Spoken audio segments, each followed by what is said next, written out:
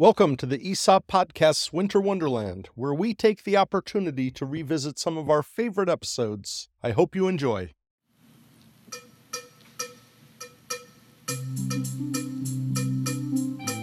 Welcome to the ESOP Minicast. Thank you so much for listening. My name is Brett Kiesling, and as it says on my business cards, I'm a passionate advocate for employee ownership. On our primary EO ESOP podcast that drops on Tuesdays, we're in the middle of a two-part conversation with Ginny Levy, who's the Executive Vice President of People, Community, and Environment at Hypertherm. I really hope you'll check out both episodes. Hypertherm is recognized as one of the leaders in employee ownership on how to run your company with mission, with values, and with the clear understanding that each and every success is built upon the people who make up the great employee owners at Hypertherm. Among the many important things Hypertherm does, they are a recovery-friendly workplace. I'm going to bring you an excerpt from part 2 of my conversation with Jenny, which is so important not just in my role as an EO podcast host, but as you'll hear in a moment, because I myself have been in recovery since 1990. In October 2019, on episode 55 of the ESOP Minicast, we presented EO and the Recovery-Friendly Workplace Initiative. I hope you'll check out that minicast because the topic's very important to me. With that, here's Jenny Levy talking about Hypertherm's recovery-friendly workplace.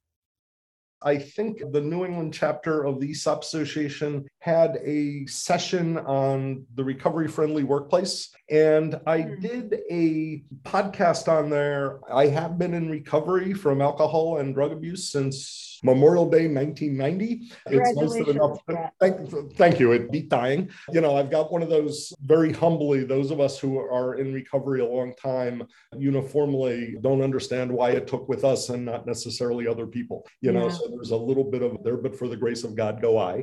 But tell me about Hypertherm's embrace of the recovery-friendly workplace. What is it, if you don't mind, and why is that important to Hypertherm and to you if it is? Oh, deeply important to us and to me. So we are deeply committed to being a recovery-friendly workplace. This all started probably, let me think here, about 10 years ago. A few factors happened. One, we had an associate pass away from overdose. It was devastating to us. That happened in the context in northern New England here of an increasing opioid abuse crisis in which more and more citizens were misusing opioids and dying from overdose. There was a true epidemic, and in some ways that's still continuing.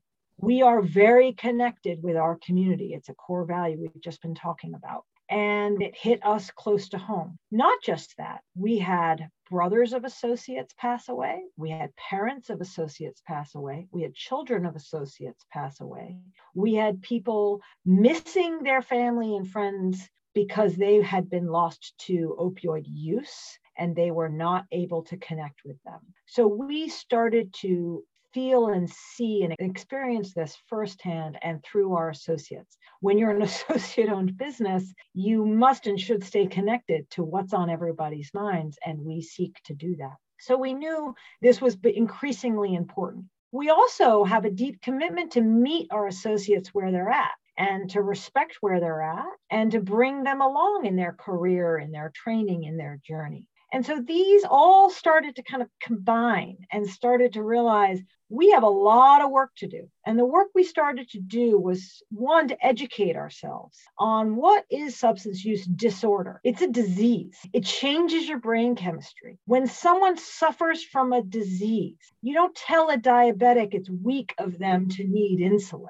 You find them the medicine, you educate them on diet, etc. So with substance use disorder, we started to really think about that. We looked at our processes and procedures and realized they were punitive and punishing to people with a disease, as opposed to meeting someone where they're at in their path to recovery, offering someone employment as part of their recovery, educating a leader around clarity, connection, and support for somebody in recovery. We rewrote our policies when someone tested positive for a substance. And instead of approaching them and saying, have you or have you not been using? Many people initial response is to say no.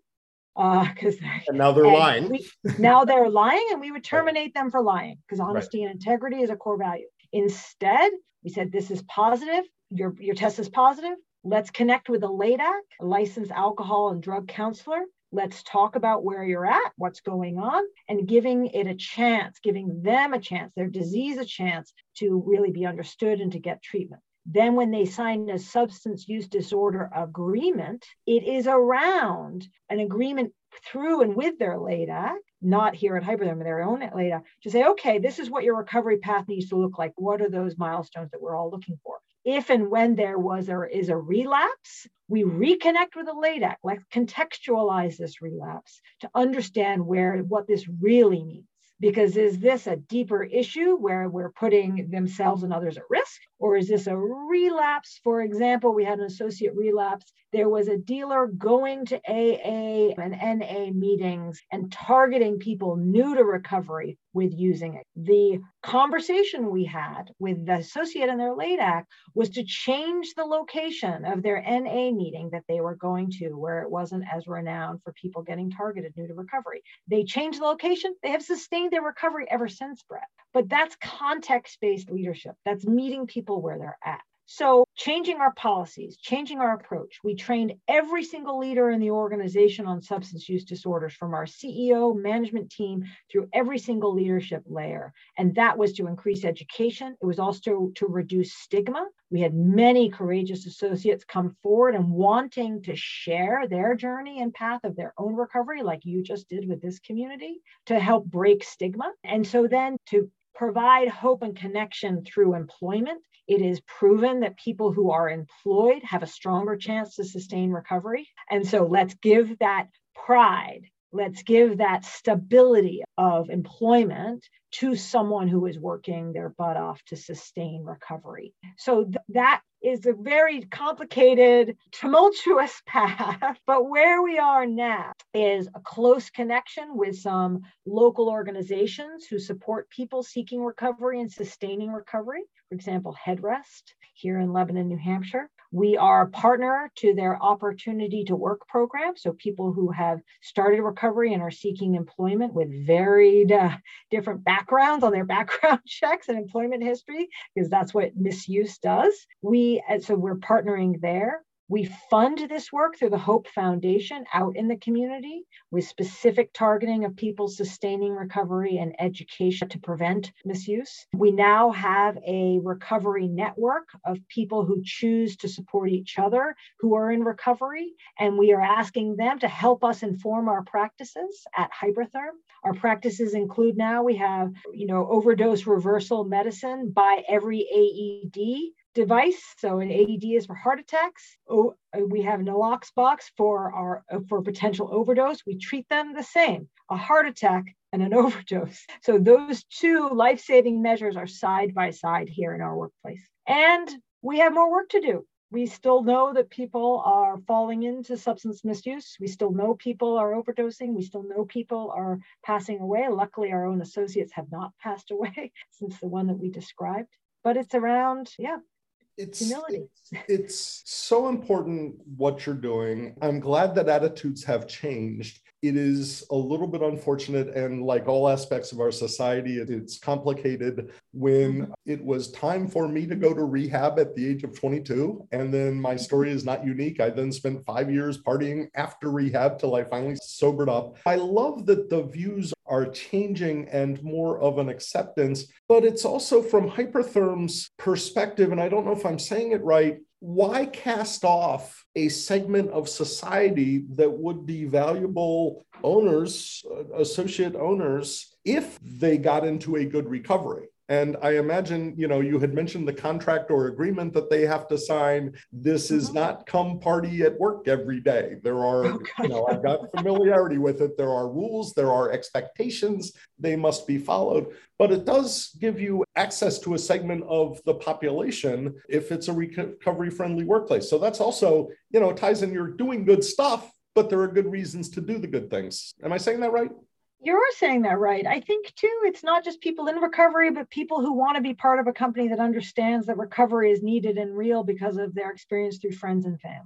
And I think that, there's interesting data out there that also talk about people in recovery are ever more loyal and ever more dedicated to employment and to their employer. You are getting a resilient associate. You're getting a strong associate. You're getting someone who hopefully knows how to advocate for themselves, who can speak up about what they need and what they see others needing. You're talking and working now with someone who has seen the bottom and built themselves up. My gosh, who wouldn't want that?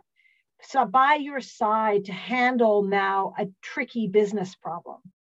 With that, we'll wrap up today's minicast. Please check out Part 2 with Jenny Levy. It will include the full conversation about the recovery-friendly workplace, and then Jenny will share about Hypertherm's Hope Foundation that ties all of the values of employee ownership that are so critical to Hypertherm's DNA and applies them through a philanthropic foundation. If you subscribe to this podcast, you get the episodes automatically in your feed, which we appreciate, or you can always check us out at www.esoppodcast.com, where you'll find our over 375 episodes in our archives, including the episode I mentioned at the very beginning, Minicast 55, titled EO and the Recovery Friendly Workplace Initiative.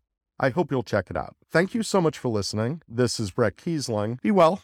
We'd love to hear from you. You can find us on Facebook at EO Podcast Network and on Twitter at ESOP Podcast. This podcast has been produced by Brett Kiesling for the EO Podcast Network. Production assistance by Victoria Huerta. Original music composed by Max Kiesling. Branding and marketing by Bitsy Plus Design. And I'm Bitsy McCann.